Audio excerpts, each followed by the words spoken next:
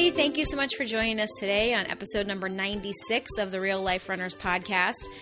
How fast does your coach need to be? Do they need to be faster than you? Is it helpful if they can train with you? What if you are faster than your coach's personal records? Does that actually affect their status or authority as your coach? All of this and more on today's episode. This is the Real Life Runners podcast, and we're your hosts, Kevin and Angie Brown. Thanks for spending some time with us today. Now let's get running. Okay, so lately this has been something that I've been thinking of. Actually, it's more than lately, but you know. You've had this for a while, but this was a great idea for a podcast topic, I think. I think that this is something that has been on my mind for a lot of years, but recently when I'm looking on Instagram and I'm trying to reach out and meet new people and make connections, I look at people's profiles, and a lot of the runners on Instagram, a lot of the coaches on Instagram, they have like their own personal records in their profile. They'll say, you know, I ran this many marathons, I ran this many half marathons, this is my PR for this distance. And it just got me thinking, like, how important is it for you, for anyone, for your coach to be faster than you? Like, is that a qualifying factor when you choose a coach? Yeah, I've got a couple of perspectives as both coach and teacher. Because I've certainly had students in my class that they might not have known the concept as much as I did, but once I was able to sort of give them the basic of it, they could take it and move faster than I could. Oh, like those physics, like studs? The super physics people that I'm like, yeah, I mean, you don't understand the very basic yet because no one's ever explained that to you, but once I've got that, you're able to take that places that I can't. I've had kids for years that can crush me in arithmetic, where they're so fast at times tables. Or even just adding that they destroy me, and it just hasn't phased me from that end. But when you try to take it to a running end, you know, before we hit the record button, we kind of had a real interesting conversation about this. We did. Some nuances to it here. Well, there's a lot of nuance to it, you know, and I think the answer is different for everyone. I think that, you know, for some people, they definitely want a coach that is faster than them, like without a doubt. That is a qualifying factor in choosing a coach. And then for others, they might not care, and they might not even know what their coach is capable of. Depending on whether or not they posted it on their Instagram profile. Right, exactly. So you can certainly judge people of whether there's numbers posted inside of those. You know, as people who've listened to judge. Well, as people who've listened to the podcast repeatedly, I don't need to know your race PR. I just need a picture of your calves. That's pretty much how to get it. Well, you said that's how you evaluate your competition on the starting line, right? You know it. So, you know, I think that this is very interesting. I think because one of the things that went into my head when thinking about this topic is obviously we coach people, right? And so I have no problem whatsoever coaching people that are slower than me. Like, people, if I know that I have a faster PR, I have no problem coaching people because I feel like I have experience, I have a lot of knowledge, I obviously have a doctorate in physical therapy, like I can help you with strengthening and injury prevention and all of these things. But then when coaching people that are as fast as me or faster than me, I feel like I don't have the same level of comfort. And then there's also coaching the high school team. Right. So like when I first started coaching cross country with you, when you asked me to coach, I was like, I can't coach cross country. I didn't run cross country. Like, I hated running. What am I doing coaching high school cross country? I have a herd of girls. I need somebody to talk to them. But, you know, the first couple years, that's part of the reason that I really took a back role. Like, I was not involved with the team, really. I was doing all the administrative stuff. Right. I did a lot of, you know, just the back end. Yeah, you did a lot of the like managerial, like right. booking hotels and figuring out the timelines and stuff. And communicating with parents and all of that. But right, which also needs to get done. But totally. The team improved substantially once you did more communicating with the team and less communicating with the team parents. Right. Well, not less. I still communicate with them, but right. But where you started prioritizing your own communication with the actual team, right, and actually being a coach. Yes. You know, like actually coaching, accepting my role as the coach of the girls. You know, I mean, technically we're both. You know, coaching both the girls and the boys, but I do feel like I'm more connected to the girl side, yes, than you to the guys side. Yes. But I think it did take me a while, and I think that brings up the whole concept of imposter syndrome. Yeah, that's a big one. So that's something I think we should talk about. But first, let's talk about you. Okay, let's talk about you. Oh, goodies! Yay! I love talking about me. Well, you better. We're on a podcast together. So let's first talk about personal experience, because I think that we kind of jumped into me a little too soon. But that's all good. It's okay. Okay, so let's go. Let's backtrack and talk about your experience with your coaches. Like, since you grew up as a runner, you grew up running cross country in high school, then you went off and ran cross country in college, and then you now run post collegiately. How has your experience been with your coaches? What kind of coaches did you have? Like, were they faster than you? Well, the nice part about post-collegiately is that I always have the same PR as my coach. Mm-hmm. Yeah, because it's yourself. Which is convenient. That's cute. Thank you. But when I first started, my coach was very well established. And, I'd gone through grade school where the coaches tended to be like parents. And getting to high school was the first time where the coach was just like the coach of the team. It wasn't the coach of the team and also that kid's dad. Mm-hmm. Like, he happened to be the dad of one of the kids on the team who was like 2 or 3 years older, but he'd been coaching there for years. Mm-hmm. Like, he's in like, I'm thoroughly confident he's in the California Hall of Fame as a running coach. Yeah. But his background was as a sprinter. He was a quarter miler. Okay. Like a phenomenal quarter miler who then got into coaching and then moved into the cross country side and learned all of this background. So no one questioned that because he'd been doing it so long. Right, but his background was a sprinter. His background was a sprinter. He was never a distance runner. Right. Yeah. And they figured out how to coach throwing, and he was very good at coaching. He was very good at explaining all of these concepts and taking it down to a level that was not overwhelming for like 14, 15, 16-year-old boys, where it was like, I don't need to know all the details, just tell me what to do. And then there's also kids on the team that wanted to know why we were doing that. Yeah. And he had a very good way about explaining it to everybody on a team that was pretty sizable. Yeah. He had a very good control, and we all just accepted that he knew what he was doing. But at the same time, he always had assistants. Mm-hmm. I remember going through 3 different assistant coaches. My freshman year, there was priest novitiate who was in for 1 year and then headed off to somewhere else. Blazing fast. Mm-hmm. And he could outrun anybody that he ran with. He was in charge of the freshmen, so he could outrun this group of 14-year-old boys, which was pretty solid because we're all like 5-minute milers. After that, we got some guys who were like in college, post-college, like mid-20s.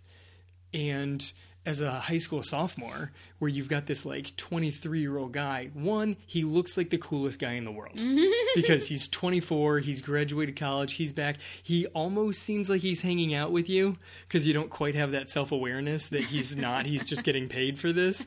But you've got that relationship, and they were always unbelievably fast. Mm-hmm. All of the assistant coaches could crush us. So you kind of just accepted that, okay, this is going to be fine because look how fast that guy is. Yeah. So I had both the coach who was established, that he knew what he was doing, and the assistants who could just drop us in any workout anytime they felt like it. Interesting. So I had both sides of that. Right. So you always grew up with people that were faster than you, essentially. Yes. Like when you were a young runner, yes, everybody was faster than you. And I think that's also something that you provide for our team.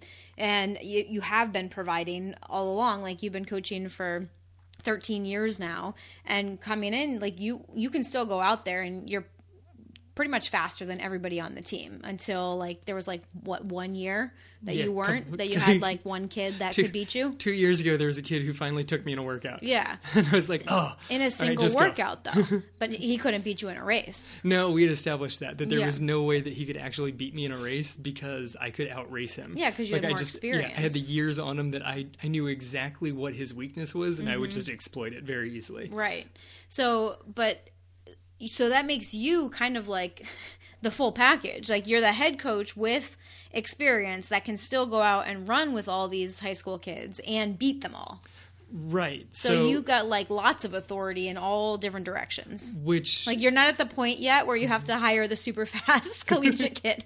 All right, kid, come in here and beat my guys. Yeah, like you can still handle that part too. I can still actually take them out. But when I first got into coaching, I was an assistant at my high school. Right. So I got hired on as that kid. Mm-hmm. I got hired on as the post-collegiate guy. Hey, come back and make sure that you can beat all these kids. Yeah. Like, lead them through workouts and make sure that you can crush them all. And at first you get pushback the same way that when I was a sophomore, the seniors pushed back against the newly hired assistant coach. Because you're like, who's this kid coming in here? Yeah. He's only a few years older than the seniors. They'd been there for 4 years. They wanted to be the lead of the pack. Yeah. And then this new guy got hired in, and they're like, no, we're cooler than him. Everybody just follow us. And there's always pushback when the age gets too close. Yeah. So I got hired in, and the freshmen and the sophomores, most of the juniors were on board, and there were a couple of seniors that were like, I don't know about this guy. Yeah. And the way that I established authority over them, there was one kid who I was always getting pushback from, and he came late to one practice. Mm-hmm. I had run the entire workout, which is like a 3-mile workout of a whole bunch of repeats with like the top group. And then this kid came late to practice, and I ran the entire workout again with him. Mm. And he was like, wait, did you already do this workout? I go, yeah, this is round 2. And after that practice, all the seniors were on board. So in that case, in order to get them to actually accept it, I needed to actually have the speed over them. Yeah. Because I was too close in age to them at that time. Mm-hmm. That they didn't think that I had any of the background knowledge. Yeah. That, yeah, you've got some experience of running in college, but can you actually hang with us? We've been working for 3 years. What do you have? Mm-hmm. And turns out that I had enough. Yeah. And I mean, that's cool. And like my experience with running coaches is you. Which is convenient. So that's cool because you're always faster than me and I will never be as fast as you. So I always think you're the authority. And I also know how much you actually know. I know your experience level. I know how much you read about this stuff. Like I know that you are an authority figure when it comes to running knowledge versus me. Like you just know more about running than I do. Right, but there's also times where you'll ask a question like, why am I doing this? Yeah. And I don't always have the exact answer. Because sometimes you just do things out of habit. Yes, and sometimes you do things because they work, and there isn't an answer to it. Yeah, and it's one of the you said that to me before. That's a frustrating answer. You're yes. like, I'm doing this because it works. And I'm like, well, why does it work? It doesn't seem like it should work. And you're like, but it does. And I'm like, but how do you know it does? Because I tell my running year group, after year after year. I tell my running group all the time. I'm like, my husband, I must drive him crazy sometimes because I'm always like, well, why do I have to take this much recovery? Like, why do I have to do this? Why do I have to do that? I don't want to do that. Because your central nervous system is not fully adapted to the stress that you've put it through and fully adapted to the recovery state. Right. I'm just like constantly asking you questions, which I think is good and bad. Like it can be irritating, I'm sure, at times, but it also makes you not second guess, but just think through. To make sure that what I'm doing is actually what I want to be doing. Right. And you're not just following stuff that your coaches did in the past. Yeah, or not thinking it through. Like sometimes you ask and you're like, well, can I cut that recovery? And I look at it, I'm like, okay, why is the recovery that long?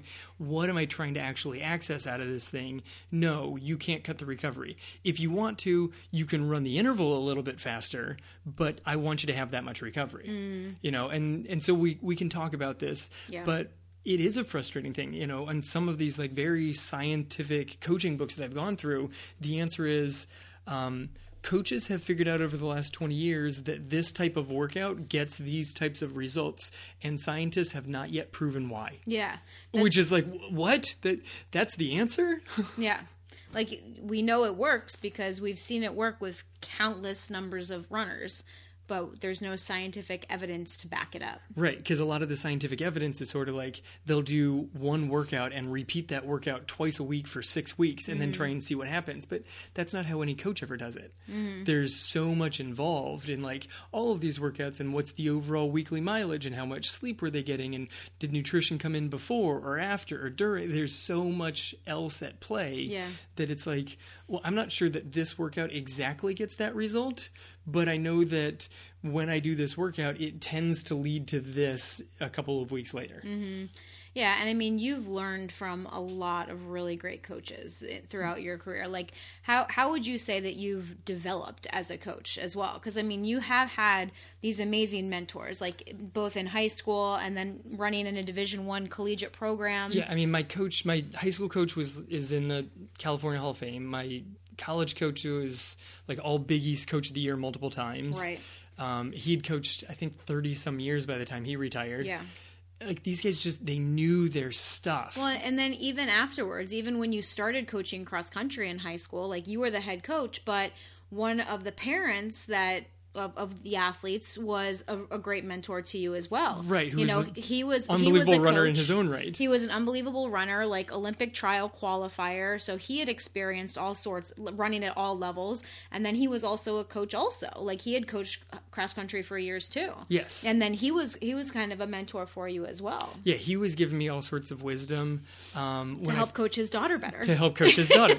And he was so good about it, of not being like, you have to do this. He was really delicate about making suggestions about what would probably go well, but also realizing that I needed to feel like I was also an authority. Yeah. So that was a nice combo. But I mean, when you're new into coaching, you just want so much. You don't want to have to think, oh, look, I know the answer. Yeah. But when you're new, it's really great if you can. It's great if you can look at a plan and say, look, X, Y, and Z gets me this result. But that's not how it works. And new coaches tend to fall into that category of they want this exact plan to get this exact result every time. And it doesn't always work. Well, there's just too many variables. Right. So, but when I first got into coaching, like I said, I got in as an assistant. And so one of the first things I was doing was literally just running with the kids. Yeah. The head coach would assign it. I would run with the kids. I knew how to slightly modify along the way. If a kid was dying, I'd done these workouts. First off, when I was doing the workouts at the same high school from the same head coach, I knew how to tweak along the way.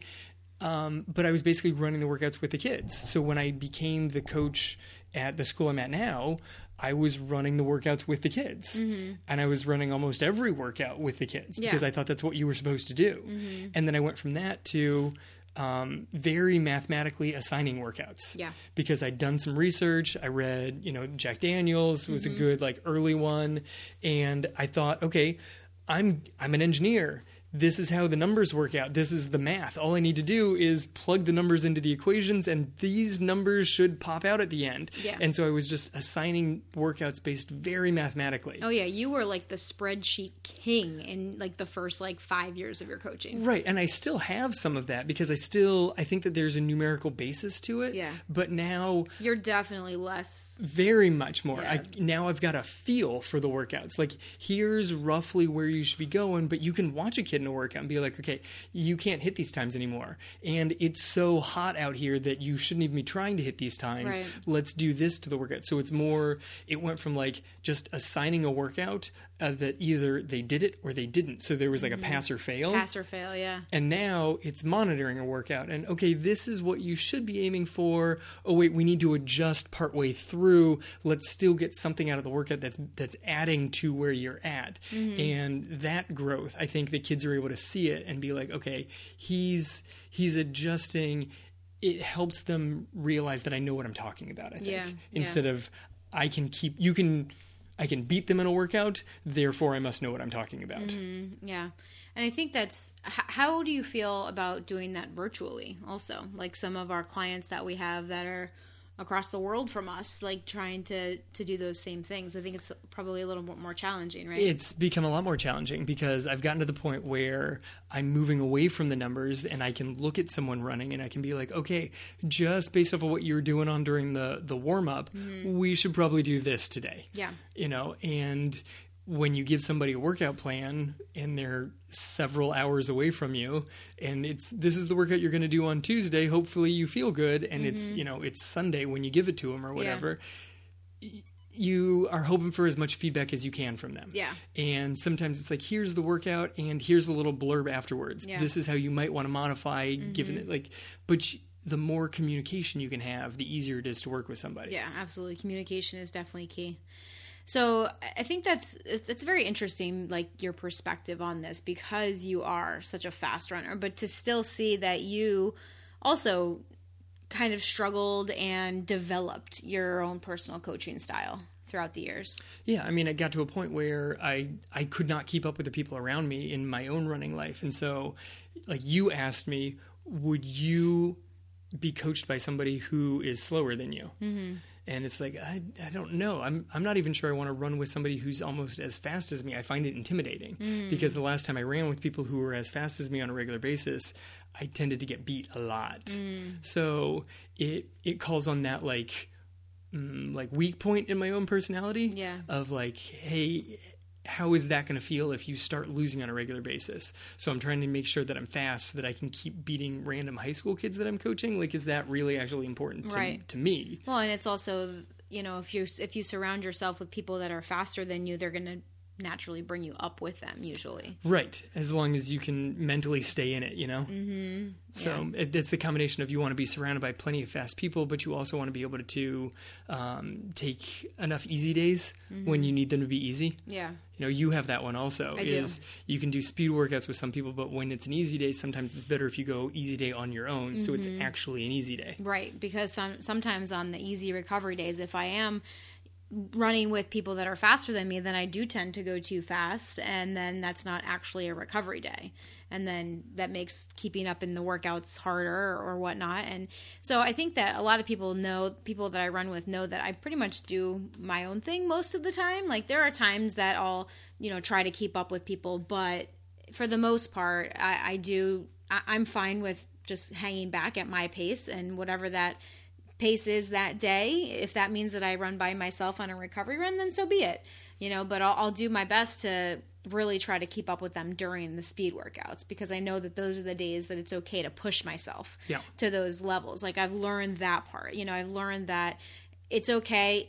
Those people are faster than me. They have better race times than me. They are stronger. They are faster. They have more running experience than me. But I'm going to do my darndest to try to keep up with them in those workouts. But on the recovery days, my recovery day might need to be slower, and that's okay. That makes sense. Yeah.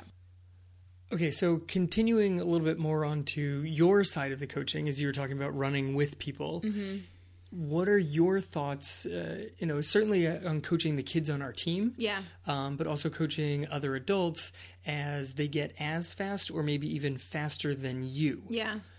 Do you have a sense of like unity with them? Like, we're all driving forward together? Like, where do you kind of fall on this guy?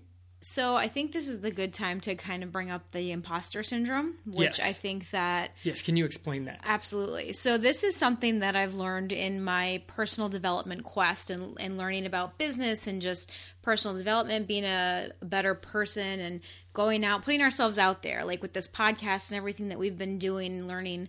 And so there's this thing that basically is called the imposter syndrome, and it is one of those things that's like, well, why me? Like, why would anyone listen to me? Why would anyone want to follow me? Why, I'm not an authority on this. Like, I've never felt that. I think that most people have felt this at some point in their lives, especially anyone building a business, especially an online business where you are having to put yourself out there in social media now with photos and videos, and I'll basically allow yourself to be scrutinized. And there are wonderful people out there, and then there are sometimes not the nicest people out there that question your credentials or that question your point of view. And, I think a lot of people have learned with the internet, there's a lot of trolls out there that just really just try to knock people down. Yes, that's how they gain their fulfillment, is just literally kicking other people down. And thank goodness we really have not experienced much of that at all. No.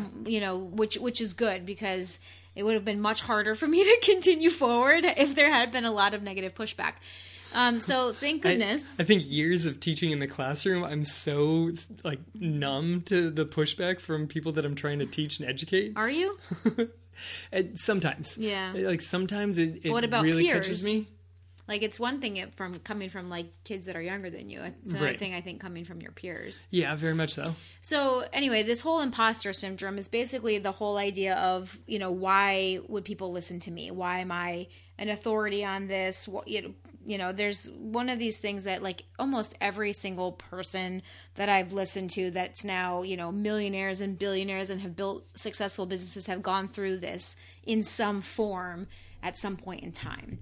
And I think that that's definitely something that I struggle with, or, I'm definitely better at it now, but it's definitely something that was on my mind. I didn't know what it was called, but when I started coaching the cross-country kids, like I said before, I didn't even consider myself like a runner. Like, I mean, I did at that point in time, I considered myself a runner, but I was still caught in the fact that like I wasn't a runner when I was in high school. Like I wasn't, I'd never coached runners before. So like what made me the authority? And I think that I gained some of my confidence through my background in physical therapy, because I knew that I knew the human body. I know the human body very well. I know how to do strength training and injury prevention and all of these things.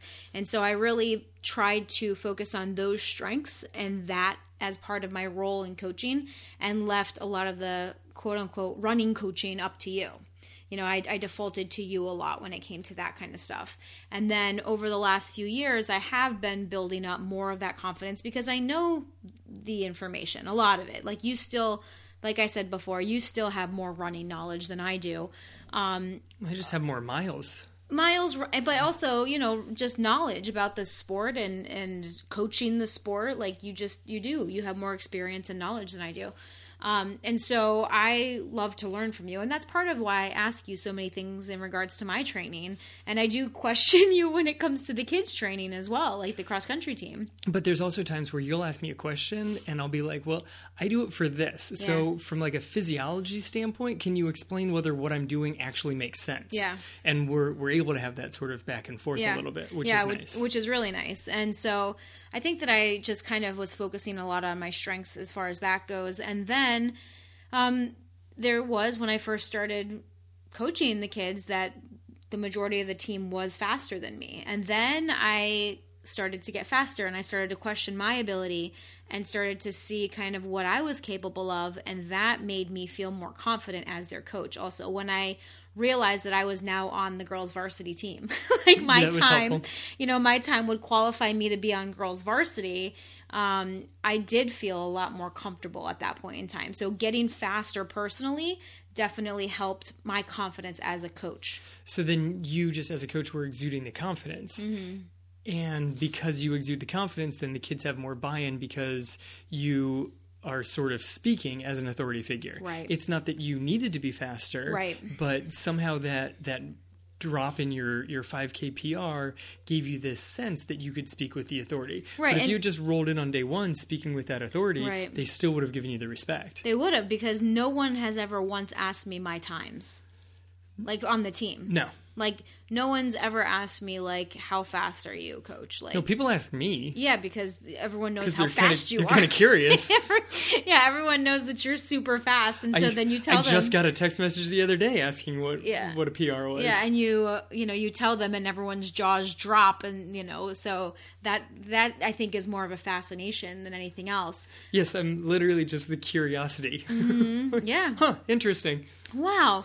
So I do find that interesting. That was my own personal hold up. I think that when I entered as a coach, I did lack the confidence in myself as the authority, and then I find it interesting that getting faster did help to give me more confidence. And I think that that's probably a combination of both of my speed and then also of just more time running, more experience as a runner, going through those races, understanding that, so I've completed multiple half marathons now. None of our kids have done that. Right. So I do have a level of knowledge and experience that does definitely surpass pretty much all of our runners on the team now, because most of them don't start running until they enter high school. Right. So at most these kids have 4 years by the time they're a senior. Yeah, I hate to kind of spin things on you, but they probably have more 5K races than you do. Probably. Yeah, I mean, considering they do how many races per season? Exactly. Like 10? They get like 10 to 12, depending on which kid. Yeah. And that adds up quick. It does. But I think that, as a runner, as an athlete, because there are some coaches that we coach against that aren't runners, that they're just thrown in to coach cross country because that school didn't have a coach. Yes, very much so. I think that being a runner, you can understand, even if these kids are running faster than me, they're still pushing themselves to their limits. And I know what that feels like, because even though I don't have the same speed as they do, that I still know what that feeling is to push myself to that point. I know that pain. Which I think does a really nice job of transitioning to our next point is, what does it look like from the athlete perspective? And we've both seen this as, well, you and I have very different PRs, and you suggest that I could be your coach because I am faster than you. Yeah. You could also be my coach because you've been in that arena where you know what it's like to push to a certain level. Like, it doesn't matter whether you're running like a 5-minute mile, an 8-minute mile, whatever it is. Right. If you are going all out for 1 mile, there's a level of pain that you are familiar with. Yeah. Whatever the time says when you cross the line, going as hard as you possibly can for 1 mile requires an acceptance of pain before they say go. Right. Like, you've already said, all right, this is going to be brutal. Yeah. And you know it, and everybody's sort of familiar with that feeling. If you've raced a 5K, not completed a 5K, but full-blown raced a 5K, hit the 1 mile mark and thought to yourself, wow, 2 to go? This should get ugly. Yeah. That's racing a 5K. If Yeah. you've been in that world, whatever the time is when you cross the line, you've raced it. So as an athlete, if I can look at somebody and be like, okay, I know they've raced it. Maybe I can run it faster than them, maybe not. But if I know that they've raced it, they know that same feeling. They know what that burn in the legs is. They know where you're kind of getting hazy in the eyes a little bit. Then when they're yelling at me down the final straightaway, because this one always cracks me up, is the coaches that aren't runners that are yelling at their kids down the final straightaway, 1/4 mile to go. And I'm looking at it like, that's about 100 meters, and your kid looks like they're going to pass out. And they're screaming, 1/4 mile, all in. I'm like, first off, they're giving you everything they can right now. Right. Secondly, have you ever run 3 miles of a 5K and then tried to sprint at the finish line? Because if you haven't, there's a pain that you're not familiar with. Yeah. So just standing there jumping up and down saying, run faster, is just not going to work. Yeah, so I definitely agree. I think that when your athletes know that you have been in the trenches, even if it's not at the same speed, like, they are going to respect your opinion and your advice much more. Yeah, it's skin in the game. It's skin in the game. Yeah, it's totally skin in the game. And just knowing that your coach has been there, has experienced that same pain, that same struggle, those same side stitches that like to rear their ugly head, and you have fought through them and gotten through them, and maybe that means that you didn't get your PR that day, no matter how hard you pushed. Like, they know that disappointment also. Yeah, I mean, there's a spot at the state meet with, I don't know, about 3/4 of a mile to go, where suddenly it ramps up a hill. They have to climb this hill, and then it's about 1/3 of a mile downhill to the finish line. And part of that downhill is like a legit downhill. Yeah, and I've like, seen you have to control yourself on that. I see them at the base of the hill, and I can make eye contact with them and scream, I know it hurts, and I need you to go faster. And they accept that when I say I know it hurts, I'm not just standing here making it up. Yeah. I know it hurts, and I still need you to go faster. Yeah. And some of them will throw back a look like, this is what I've got. And some of them will be like, okay. Yeah. I'll They'll go. give you that I'll go as much as I can. That one nod. Yeah. Yeah. Like, you say faster? Okay. If Yeah. you think I can go faster than this. And then there's other kids where you can see them at the base of the hill, and you're just like, you've got this. Stay with this group, roll with them up the hill, and then we'll see what you have on the kick. And because, like, I'm not screaming the same thing to every kid at the base of the hill. Yeah. And they'll talk to each other after races. They're like, did coach say this to you? Like, no. And they'll come up, and I've had them ask me, how come you didn't tell me to kick it up the hill? And I'm like, I saw you. If I asked you to kick it up the hill, you would not have made it to the finish line. I needed you to hang in that pack and get to the top of the hill. Yeah. I needed them to go past another 20 spaces because they were sitting too comfortable. And they're like, wait, you knew that? I'm like, yes, I did. Like, I can sense that. I've been there. I felt that pain. And so then you don't just seem like and you've also watched them and throughout I've watched the season. Them all season long. All season long. When this is race 12. Right. You are running around like you are that guy. Like, you guys should see him on a cross country course. It is phenomenal. Like, all of the parents on our team love this man. They adore him so much because he wears this bright yellow neon hat and he just sprints from place to place. Like, you never see Kevin walking on a cross country course. Like, as soon as that gun goes off, he is sprinting out to the mile mark.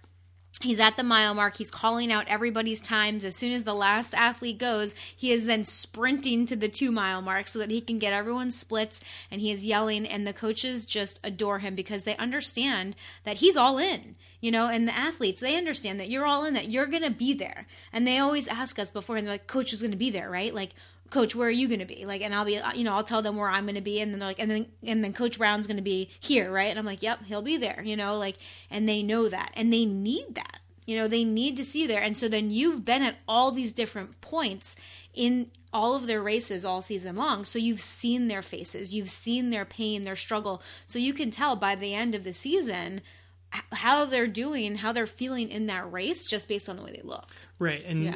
And like I can get it. And then over the course of the season, you're trying to build the confidence that I don't have to be at all of those places, which is a very new thing for me. Right. For a long time, I'm like, no, I have to be here. I have to be here. The runners are counting on me. No, if the runners are only getting to the finish line because I'm able to yell at them at the mile and the 2 mile and with a quarter mile to go, then I didn't do a good job over the course of the season. Yeah, they shouldn't have to depend on you. Like, I should be able to stand at the starting line and say, all right, let's go for it.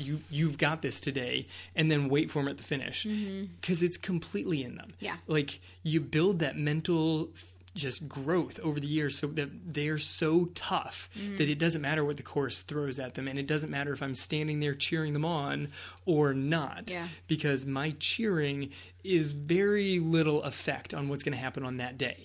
What has been growing in their mind all season long that says, no, you're capable of this today, and I don't care what gets thrown at you. I don't care if that hill suddenly magically doubles in size. This is inside of you, and you know it. Yeah. And that's what I try and put out there on the starting line of like, look, I'll try and be around on the course, but I'm not guaranteeing that I'm going to make it to anywhere. Yeah. So I'm not sure how many times I'm going to see you, but you know what you are capable of, and you know that this is the last race of the season. So when you cross that finish line, I'm not going to ask you how fast you went. I'm not going to ask you, any of these questions, because it doesn't matter what the time is. I'm going to ask you, did you give what you could give that day? Yeah. That's all I'm asking. Yeah. And, That's if the answer is yes, way to go. You crushed it. Well, was it a PR? No, yes, doesn't matter. Yeah. Were you able to give it everything you could that day? Because that's all I want out of you.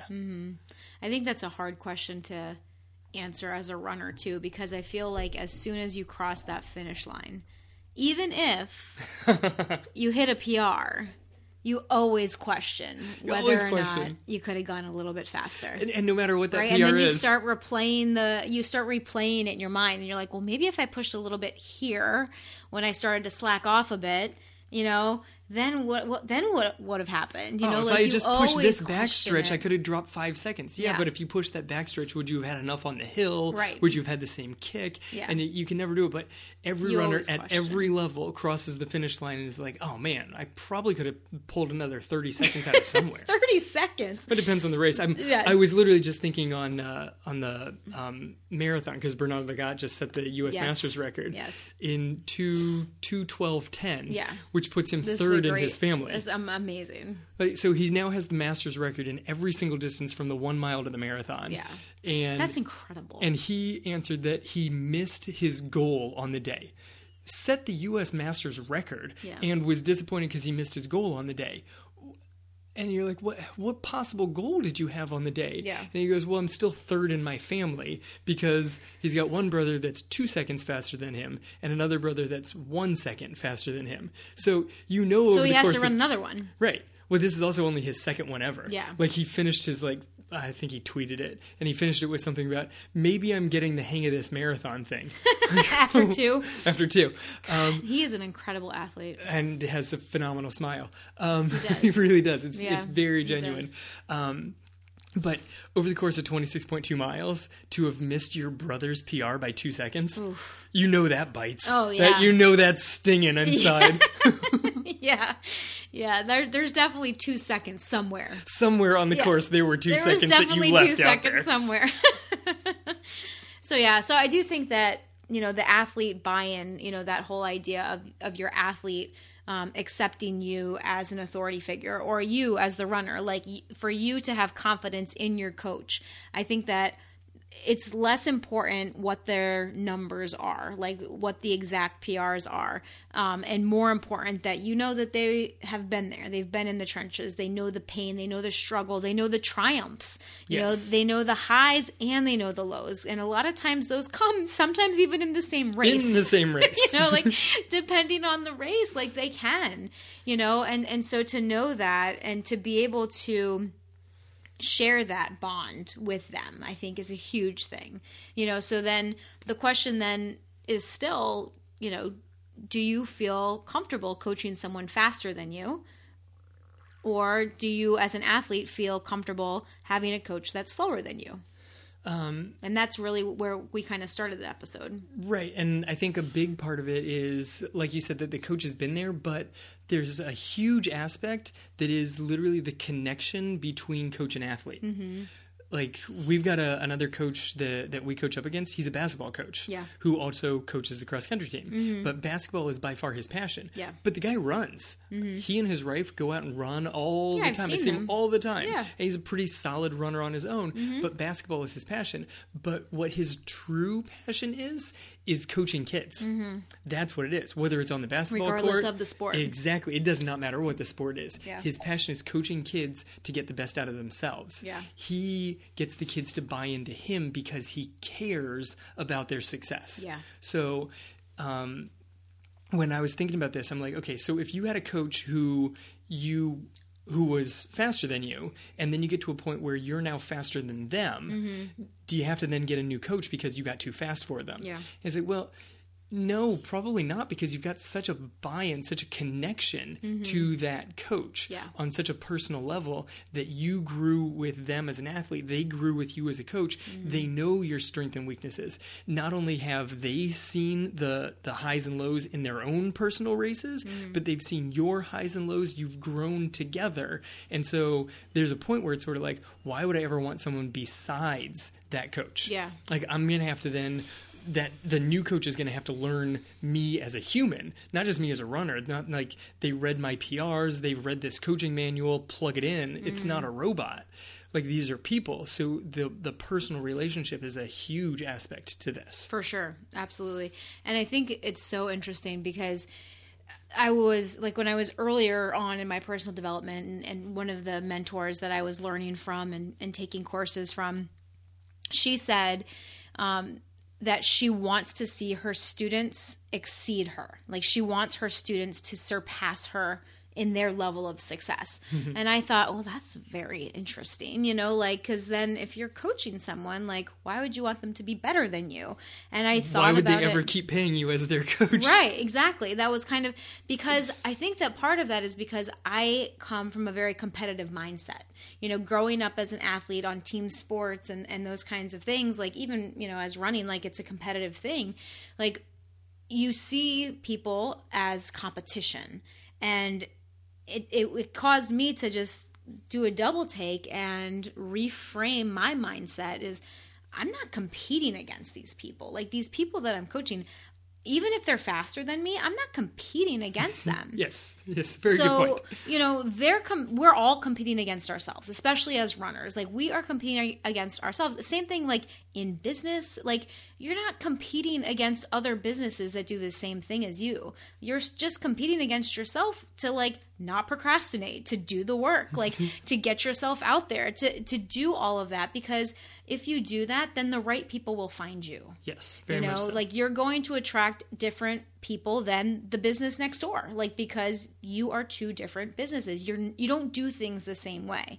And so that was one of the most interesting things, and such a shift of like my mindset frame, both with coaching and with business, is like, let's collaborate. You know, it doesn't need to be competition. Like, we should all be working together to raise up together, you know, to you help me, I help you, we raise together. Like, let's raise everybody, you know? And so I think that is a huge shift in me, that I think that I still do hesitate slightly if there is an athlete that is faster than me. Like, I usually would default to you. And that's the nice thing about having both of us, you know, as coaching the runners that we coach and our clients and all of that, is that you're pretty much faster than everybody, which is great. I mean, unless we're talking about elites here. We can talk about my own fear of that one also. Yeah, which we will. But I think that understanding that mindset of we're here, we're both in here, we're both in this together. I understand what you're going through. You get me. And then, like you said, you're trying to make them a better person and a better runner. And that's what running can do for us. That's our whole philosophy, is that running makes us better human beings. So if we can get to the core of that, then that's what I want to coach. I want to coach that person, regardless of what their time is on the clock. Yes. You want somebody that's fully invested, that's looking for the best of themselves in life and in running. Like someone who really just wants to see how deep can I dig? Yeah. What is this? So like if I just keep polishing, how good does this get? Yeah. Because quite frankly, there are a lot of people that are naturally better runners than I am. Like, I know that. Like, my body type, like, I'm not built like you. Like, you are, slender. You are, and we're not going to talk about a runner's body, because I believe that if you're a runner, then you have a runner's body. But I think that genetically speaking, there are some people that are built to go faster. There are some people that are built to go longer. And all of that can be learned, and all of that can be built. You can always improve from where you are.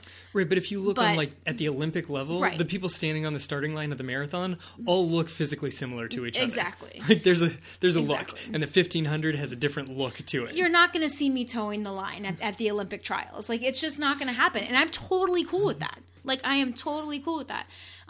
But so I can honestly say now, like, the people that we coach or that I coach, like, I do want them to get better than me, especially if they're genetically built that way, because I understand that I am pushing myself. I am getting faster. I don't know what I'm capable of, and I'm curious to find out. It's fun to still have a question mark by the ceiling. Which is cool. But there are people that are going to progress faster than I am, because genetically speaking, the way that their muscle fibers are, and they might just be built more for running than I am, or like to be a faster runner than I am, and that's great. And it's our job to guide them to reach that potential without getting hurt. Yes. I mean, and I know tons about that.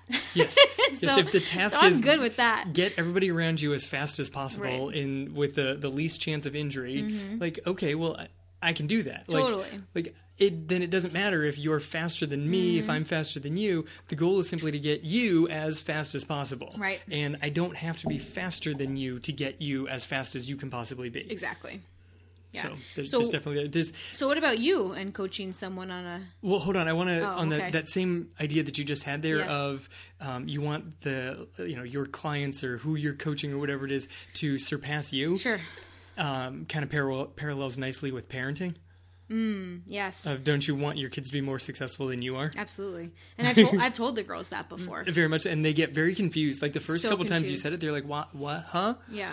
And when you go through and explain it to them, like, no, I want much greater success out of you than was ever possible for me. Right. And I tell this to my girls all the time, like our girls, I shouldn't say my girls. I tell this to our girls all the time, is like, I've made this mistake. Like, I know exactly what you're going through right now because I did it. Like, I was there, I made that mistake, and I'm trying to help teach you so that you don't have to go down the same path that I did. Like, you can be a little bit easier for you because you can learn from my experience. Right. It's that combo of like, you're going to make errors along the way. Totally. But you don't have to go so far down this bad path. Right. Like, they're always going to make mistakes. Right, but the term out there of like the snowplow parent that's just going to make the path as smooth as possible for their kids so they can just walk with no problems. No. Like, no, you're going to make errors, you're going to trip and fall.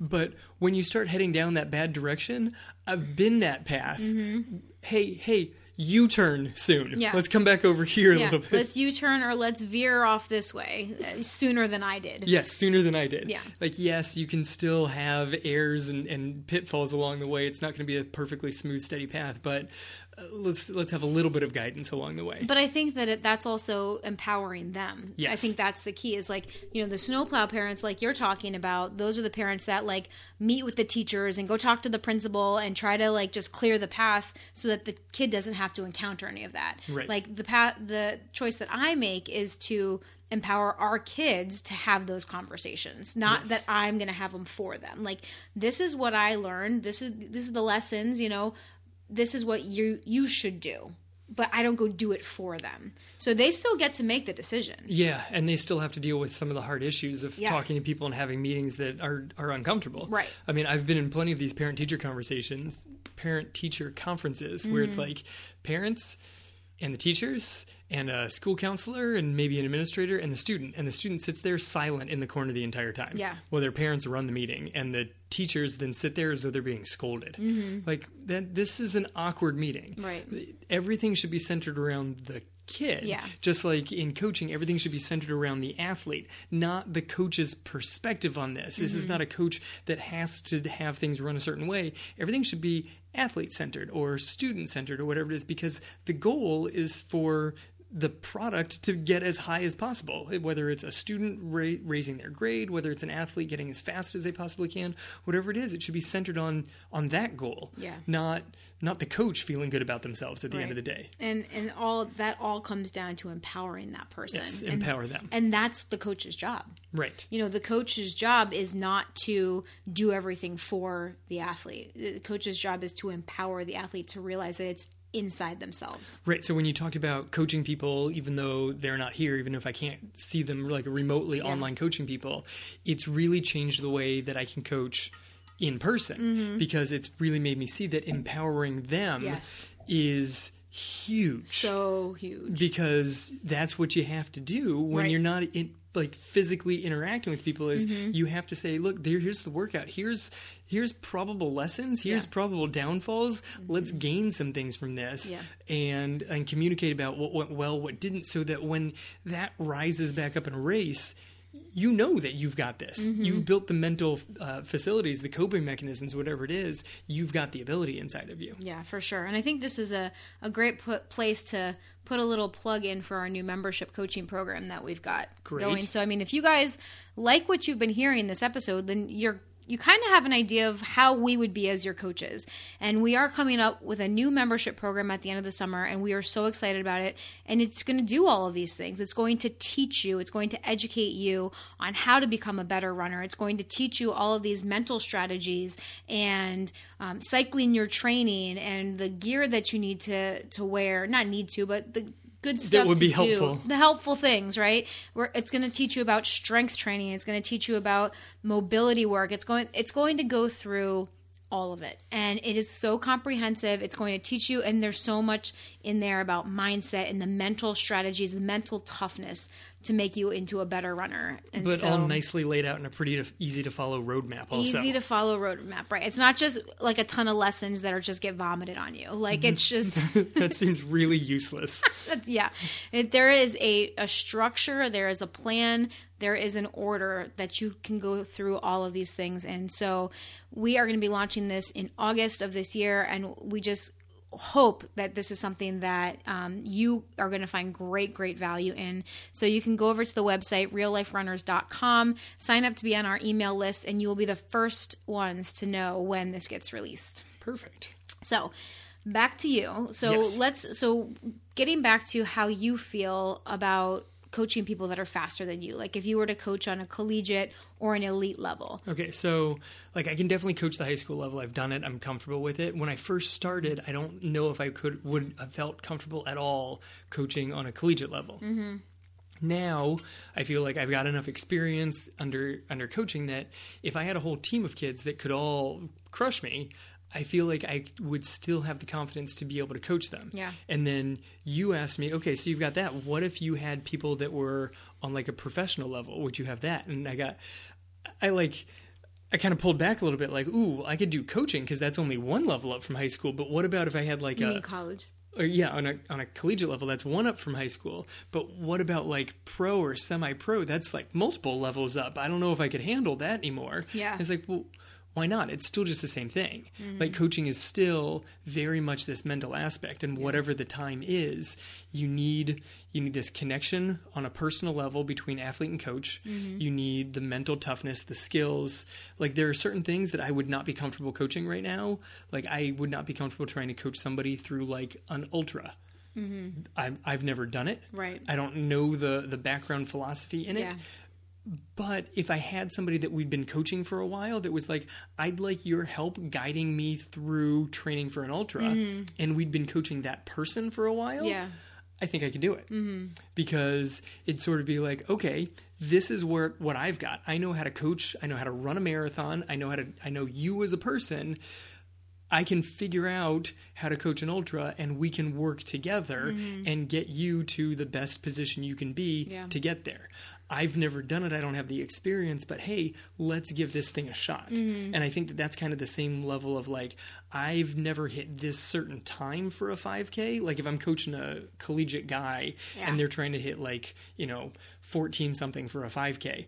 I have not personally done that, but I've got enough experience and enough knowledge that I can be like, look, this should get you there.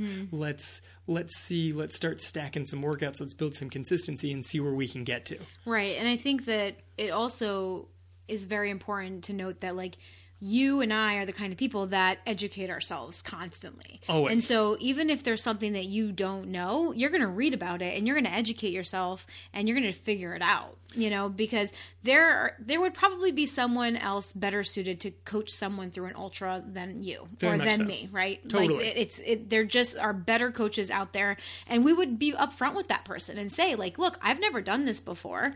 Which I would not have been able to have the confidence to do a decade ago. That's the difference, is I now have enough confidence in myself. You don't have to fake it anymore. I have enough confidence to say, I don't know the answer to that. Right. I will help. I will do my best and try to figure it out. But I'm probably not the best person to do this right now. Right. I know you as an athlete, and I will do my best to figure out how to get you into the best possible position. Right. I might not be your number one coach. There are probably people who have a lot more experience coaching ultras, running ultras, whatever it is. Right. Maybe there's someone who has run 14 flat for a 5K that has more experience of coaching people who have run 14 for a 5K. They might have greater experience than I do, but... maybe. I feel like an ultra is different, though, because it's like there's so much involved with the fueling and with the distance and terrain, and there's so much other stuff involved that I think you would just have to go into it as like, okay, like I don't know, I will do my best, and we have to consider this as an experiment.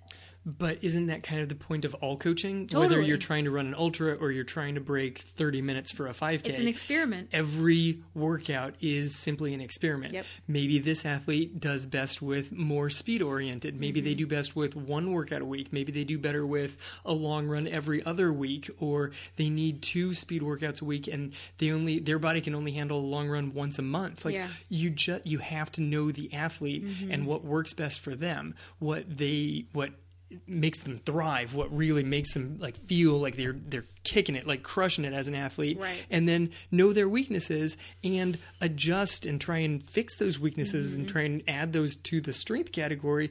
But you can't go at their weakness every single day, right. Because it'll just mentally destroy them. Right. So you need that balance, because ultimately consistency wins. And that's the beautiful thing about coaching people long term. Yes. Like coaching people for multiple seasons, multiple years. Like you said, you learn that athlete. You learn what they respond best to, because you throw certain things at them. You throw certain, a certain sequence of workouts at them. And like you can't just coach somebody for 3 months and then expect the best results and then, voila, we're done. And I'll catch you again in my next race cycle. Like to really coach someone and develop as an athlete and as a runner, like you need to be coaching them consistently for a period of time. Not just one 12-week half marathon plan and then another one the next year. Exactly. It works, but it does not work as well. It depends on the goal, though. Like, right. and our goal. Yes, which we have not touched yet. It completely depends on the goal. The goal.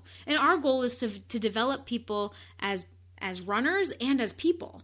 like to allow them to pull the lessons out of running to then apply to their real life, and then use the strengths that they have from real life to then apply to their running. And you can't do that in 12 weeks. No, on that you need the constant, just day after day, year after year, Yes. which is, I mean, that's literally the point of why we made this membership plan, is Yeah. because you can get people who are then part of, us as coaches, but just this whole running community around them, asking questions, trying to continue to improve, but then Right. still supporting each other. Because there's parts of training that are dull and where you're grinding it out and you Yeah. don't want to go out, and then poof, you flip the next day and everything's, sunshine and rainbows, and it's great. But you need the people around you so that you can not just keep on running, Yeah. but keep on running and growing as a runner, and keep on growing as a person. Yeah. And that is the consistent, perpetual coach. That's Yeah. why, I coach seniors way better than I coach freshmen. And it's not just that I like seniors better, but 4 years later, I know how this kid works. Yeah, exactly. And shout out to our Facebook tribe. So thank you guys. Our Facebook tribe on our Facebook tribe on Facebook tribe on Facebook. That's generally where we keep it. Generally where it is. If you guys aren't a part of our tribe, you got to go request access. Again, realliferunners.com. You can request access to our Facebook group. In there, it is such a fun group, and the action lately has just been so great. So thank you everybody for being a part of our tribe, for participating, for asking questions, for answering each other's questions, for supporting each other. It's been so fun to see this grow into this really supportive running community that is all around the world. It's really cool. So I think that we should wrap this up. Yeah, we've pushed an hour here. Yeah, this is a really long episode for us. This is definitely our longest episode Definitely. ever. We've never broken an hour. So I think that the key is that, to keep in mind that mental toughness that's required as a runner. And top coaches, I shouldn't say we, putting myself into a top coach. Elite coaches like us. Coaches. That's also how they all talk. Yeah. all coaches, if you're a good coach, you're going to read, and you're going to read about not only training, but philosophy and personal development and mental toughness and strategies and all of that. All the top coaches on the professional level, they quote philosophers all the time. All the time. Yes, they know all of the classic running stuff. They keep up with the latest research in terms of running and sports and nutrition and stuff like that. But if you ask them what's the greatest coaching book that you've ever read, most of them will cite philosophers. Yeah. Most of them will be this thing from Socrates, this like old school philosophy stuff. That's where I learned my greatest lessons. Yeah. Which is phenomenal. And that is just, further proof that you coach the person and not just the feet. Yeah, you're not just coaching feet and with a watch. There's a lot more between the ears than on the road. So then what's the answer? Should your coach be faster than you? No, you can have you just need to connect to the coach. Yeah. That's the biggest thing. It doesn't matter how fast you or the coach is. It matters that both of you care about each other and the goal that you're striving towards. Absolutely. I couldn't have said it better myself. So on that note, we will wrap this up. Please go check out our website, realliferunners.com, for today's show notes, for the links to some of the products that we love and that we recommend, and also for the Facebook tribe, and to join our mailing list so that you guys can know when our new membership program will be launching this summer. So this has been the Real Life Runners podcast, episode number 96. Now get out there and run your life.